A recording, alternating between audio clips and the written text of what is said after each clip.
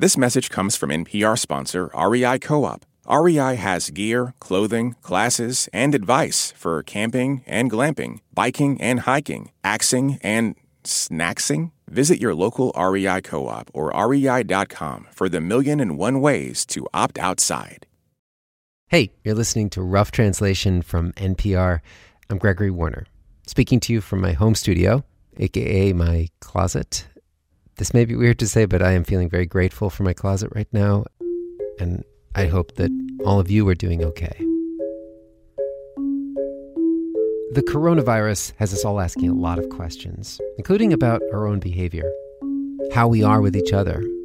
And that's true not just for individuals, but also for countries and cultures. We all have different standards about what's normal, what's appropriate. Even though the whole world is facing the same pandemic, the responses are so different. And for some countries, the way their governments are approaching this is oddly affirming their way of life and their sense of who they are as a society, while other countries are having to rethink the way they do everything. So we threw this episode together, just really threw it together in the last 2 days. I checked in with 3 international correspondents who are themselves having to question how they do reporting when they're also being told to keep their distance. And we wanted to know, which places is this crisis inspiring faith in the authorities and affirming to people the way they are with each other? And where is it completely rattled the way people think of themselves? We're going to start in China with our correspondent Emily Feng. You may remember Emily from last month's episode. She has been reporting on the coronavirus since the story first came out in January. Meanwhile, also finding time to tweet a very delicious-looking picture of homemade bread in a pot, which she titled Corona Bread, Day 2. I do love baking. I do bake when I'm stressed/bored. And I have more time now, and there's nowhere to go. So, yes, I am baking and I am fermenting. How are you managing to do reporting, given that movement is so limited right now? It's been all over the phone and social media. So I'm part of a number of Telegram groups. I reach out to people through WeChat, WhatsApp, Signal. I'm on Facebook quite a lot because people tend to post family updates. Emily says that over the last few months, people have expressed all kinds of feelings about COVID-19, feelings that in China can be dangerous to say out loud, but people are doing it anyway. First, people were outraged that the government covered up the seriousness of the virus in Wuhan. They felt betrayed and vulnerable, and they took to social media to express their anger. Local journalists, usually discouraged from this kind of reporting, were doing enterprise stories about the government's failures. And then, when the government responded by locking down cities and confining millions of people inside their homes, that anger grew. Emily spoke to hundreds of people who felt trapped and abandoned. Stories of people who needed surgeries or cancer treatment or blood transfusions or kidney dialysis or a breathing machine, but they could not get what they usually would get at a hospital because they didn't have the virus. And they told her this was not the China that they thought they knew. China is, of course, not a free speech country, but it does promise to protect its citizens. And now a lot of people were rattled that the government could not even do that. These were mostly anonymous voices. Emily got used to changing names. But there was even one guy who decided to get out on TV and express all the anger that people were feeling. His name is Zhang Wenhong. He's a director at a pretty prominent Shanghai hospital. And sometime in late January, this is when the outbreak started to get really, really bad. He gave this press conference interview in which he kind of just lost his temper. He told reporters that frontline medical staff had been working multiple shifts at a time with no relief, and he decided that he was going to rotate all frontline medical staff out and put in Communist Party officials to replace these medical staff. And he's on this tape saying, doesn't the party always say, put the people's interests first? Let's see them act on what they say. And his comments went viral because at that point, people had this widespread perception that the Communist Party of China was not doing enough to contain the virus. So that was press conference number 1. But then, exactly a month later, the same guy gets back in front of the cameras and the microphones, and his tone is totally different. And he's much calmer now. In this interview, he looks quite tired. And he says, China's put these quarantine measures in place nationwide for a month now. The entire country has united together and designated the coronavirus a critical issue and contained this disease. Part of the doctor's change of heart might well be fear. Some of the loudest critics of the government's performance have been recently disappeared. But it's also true that China's coronavirus numbers are dropping, and people notice that. And instead of expressing betrayal, they were telling Emily they felt proud and affirmed, like the Chinese way of doing things was right all along. This feeling gets strengthened, she says, when the news shows other countries using very similar strategies to the Chinese, like citywide lockdowns, and even in some places hotlines where you can call and report your neighbor for showing symptoms. People tell her, look, the Chinese way works. Just look at the rest of the world. And so if you criticize the Chinese Communist Party as a Chinese person in China, you not only look unpatriotic, but you also just look factually wrong because there's no other standard by which to compare yourself to. And the Chinese government started to see COVID-19 as an opportunity for global PR. Oh, completely. At the very beginning, they were already saying that China's very centralized authoritarian model of governance, though, of course, they didn't use the word authoritarian, was advantageous to marshaling resources as quickly as it did to contain the virus. And now that Italy, the US, Iran, they're struggling with similar outbreaks, China has made a show of quote-unquote donating medical supplies to these countries, though in reality, countries like Italy are actually paying. They're buying these medical supplies. But the bigger change she's seeing is inside China, as the government uses this moment to tighten its grip. The technological surveillance aspect, which is not a new trend in China. They have been using all sorts of software and hardware to better track where people move, what they talk about, what they're thinking, what they like, what they're buying. And because people are in a psychologically vulnerable state during an outbreak, different provinces in China have been able to roll out different types of apps that, at the end of the day, what they do is monitor where people go and who they meet up with and where they travel to. We don't know yet how widespread the implementation of these apps is going to be, but it's possible that the authorities are laying down a patchwork system of monitoring people's movements that could be deployed in future outbreaks or could become a regular feature of daily life. Emily Feng, thank you so much for the update. I hope that was useful. Let me send you this tape sync and then the tape I talked about. Yeah, and send me some recipes, because I think I'm going to be spending some time doing fermenting and sourdoughing as well. Sourdough, yeah, get on that. It takes 2 weeks to do a starter, though. 2 weeks? I got 2 weeks, at least, of being homebound like this.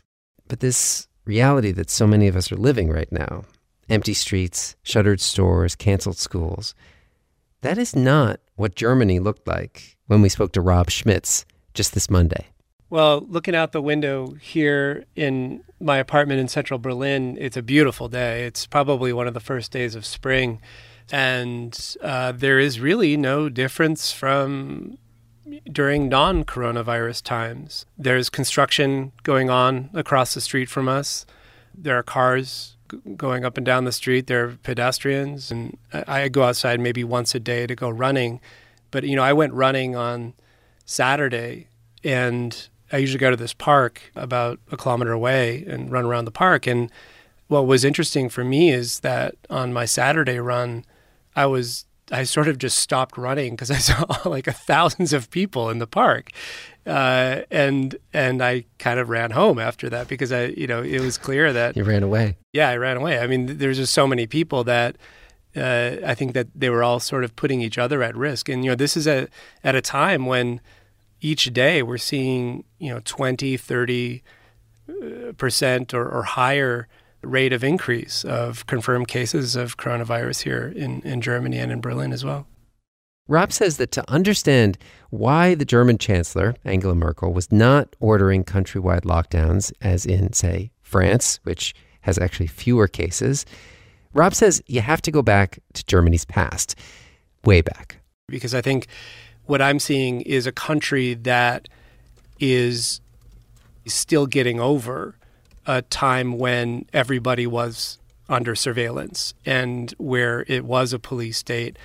And it's really still coming to terms with that history.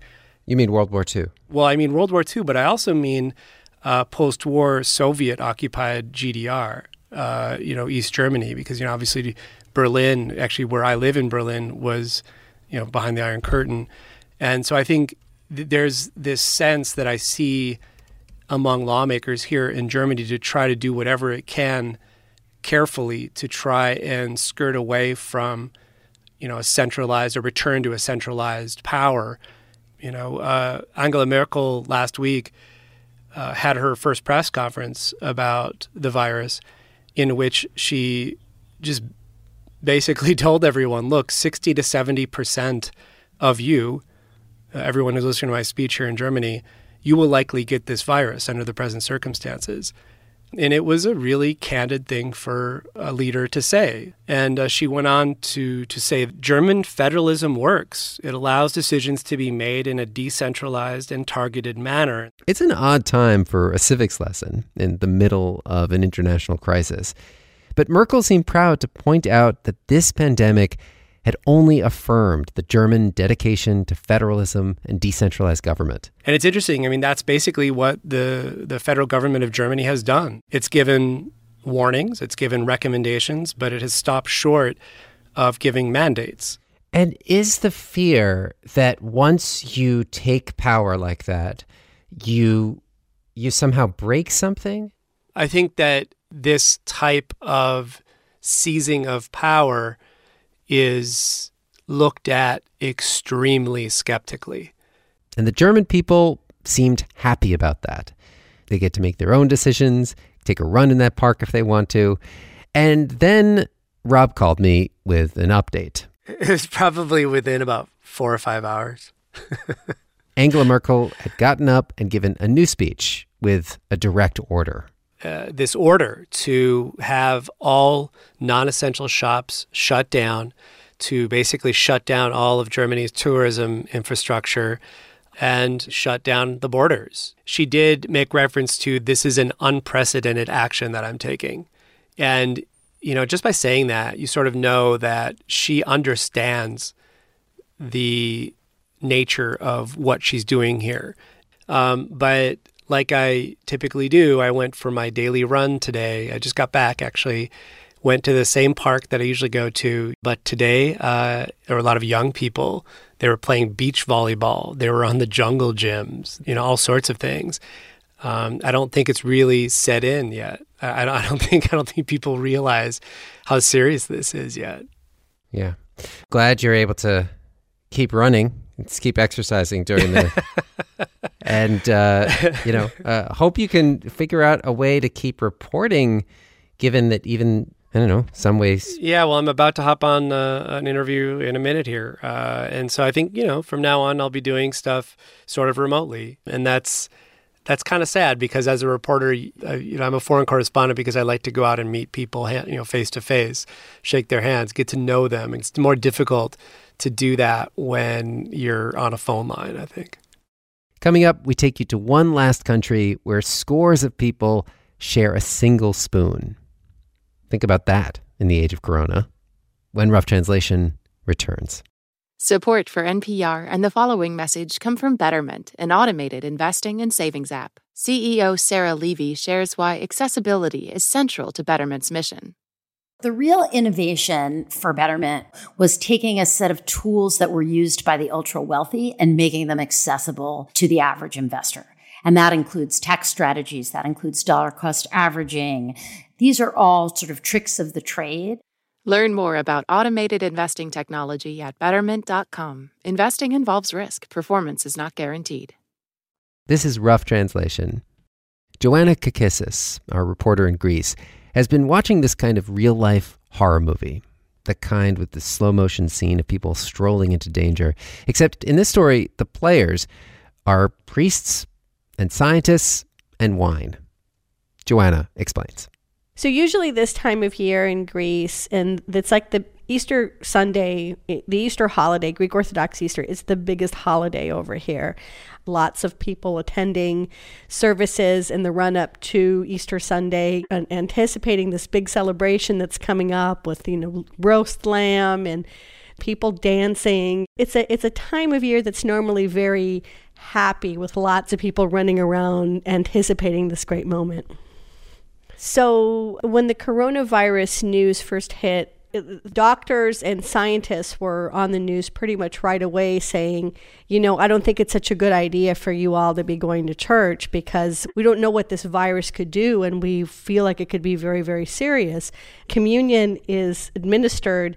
It's a chalice full of sweet wine and little pieces of bread, and it's administered through a shared spoon. I mean, everybody uses the same spoon, and it's very dangerous. Especially for an older population that is the church-going population, right?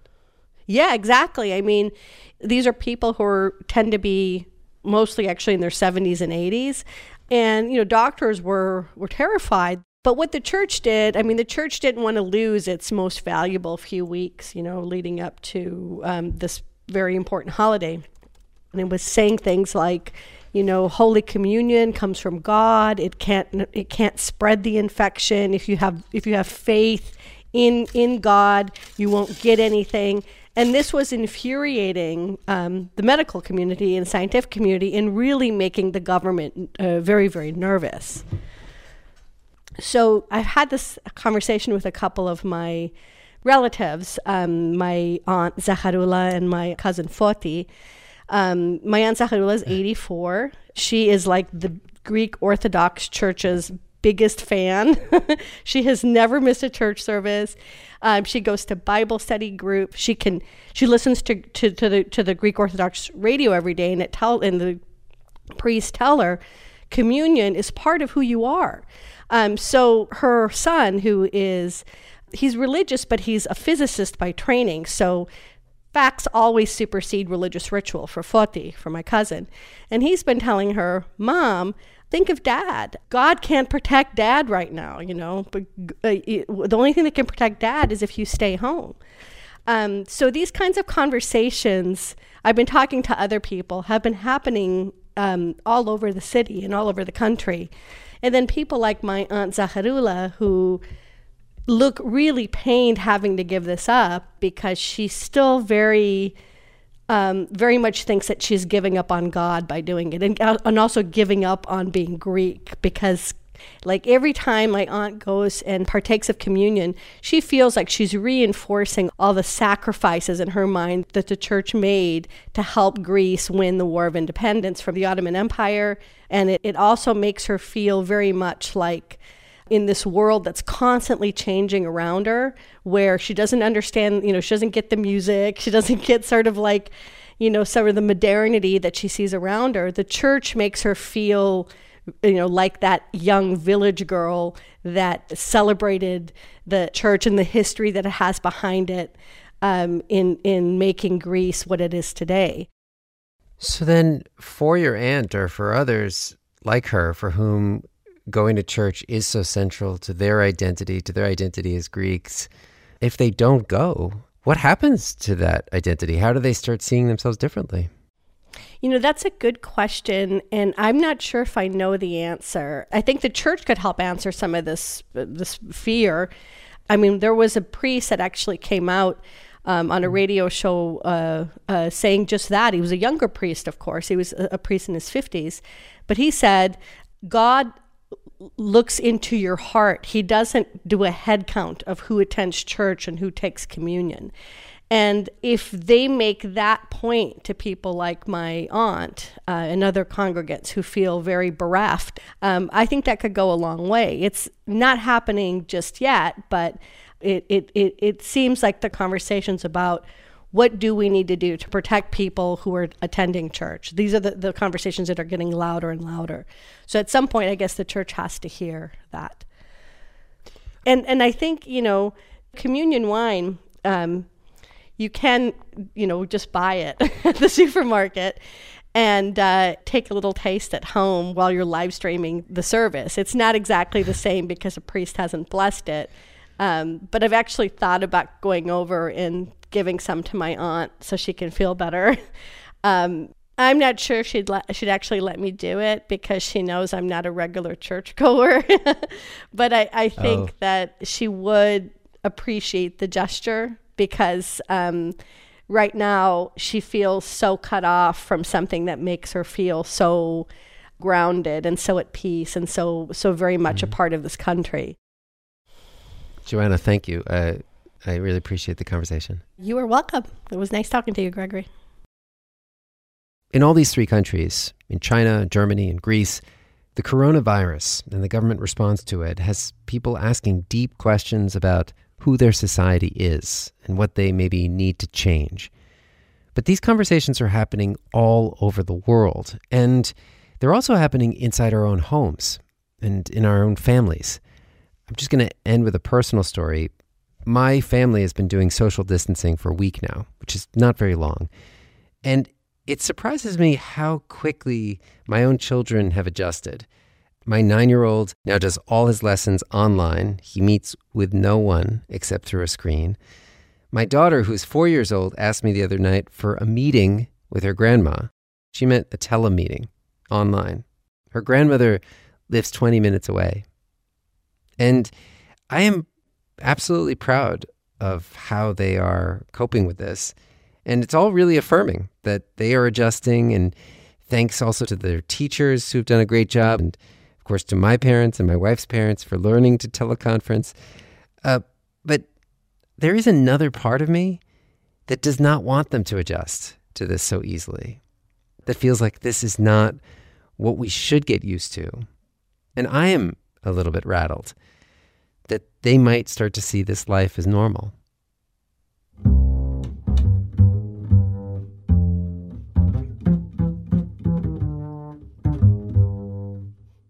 So what about you? I would love to hear what this crisis has revealed about your relationships, and what are the conversations that you're having or wish you were having in your circles. You can drop us an email at roughtranslation@npr.org or tweet us at roughly. This episode was produced by Aviva de Kornfeld and myself, edited by Hilary Frank. Additional help from Jess Jang, Autumn Barnes, Derek Arthur, and Sana Krasikov. Thanks to International Desk editor Dee Dee Skanke, Larry Kaplow, and the entire International Desk team. John Ellis composed our theme music. Isaac Rodriguez mastered the episode. Erin Register is our project manager. Neil Carruth, Chris Turpin, and Anya Grunman sit upon our high council. I'm Gregory Warner. Back again soon with more Rough Translation.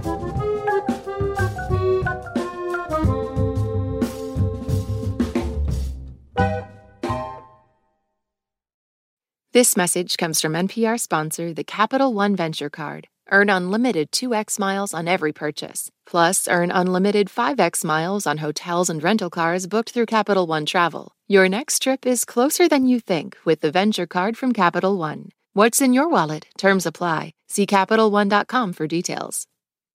This message comes from NPR sponsor Shopify, the global commerce platform that helps you sell and show up exactly the way you want to. Customize your online store to your style. Sign up for a $1 per month trial period at shopify.com/NPR. Do you wish stories could unfold over 3 hours rather than 3 minutes? You tired of doom scrolling? Trying to find humanity? Or maybe a deeper understanding of why the world is the way it is? Listen to Embedded, NPR's original documentary series. Find us wherever you get your podcasts.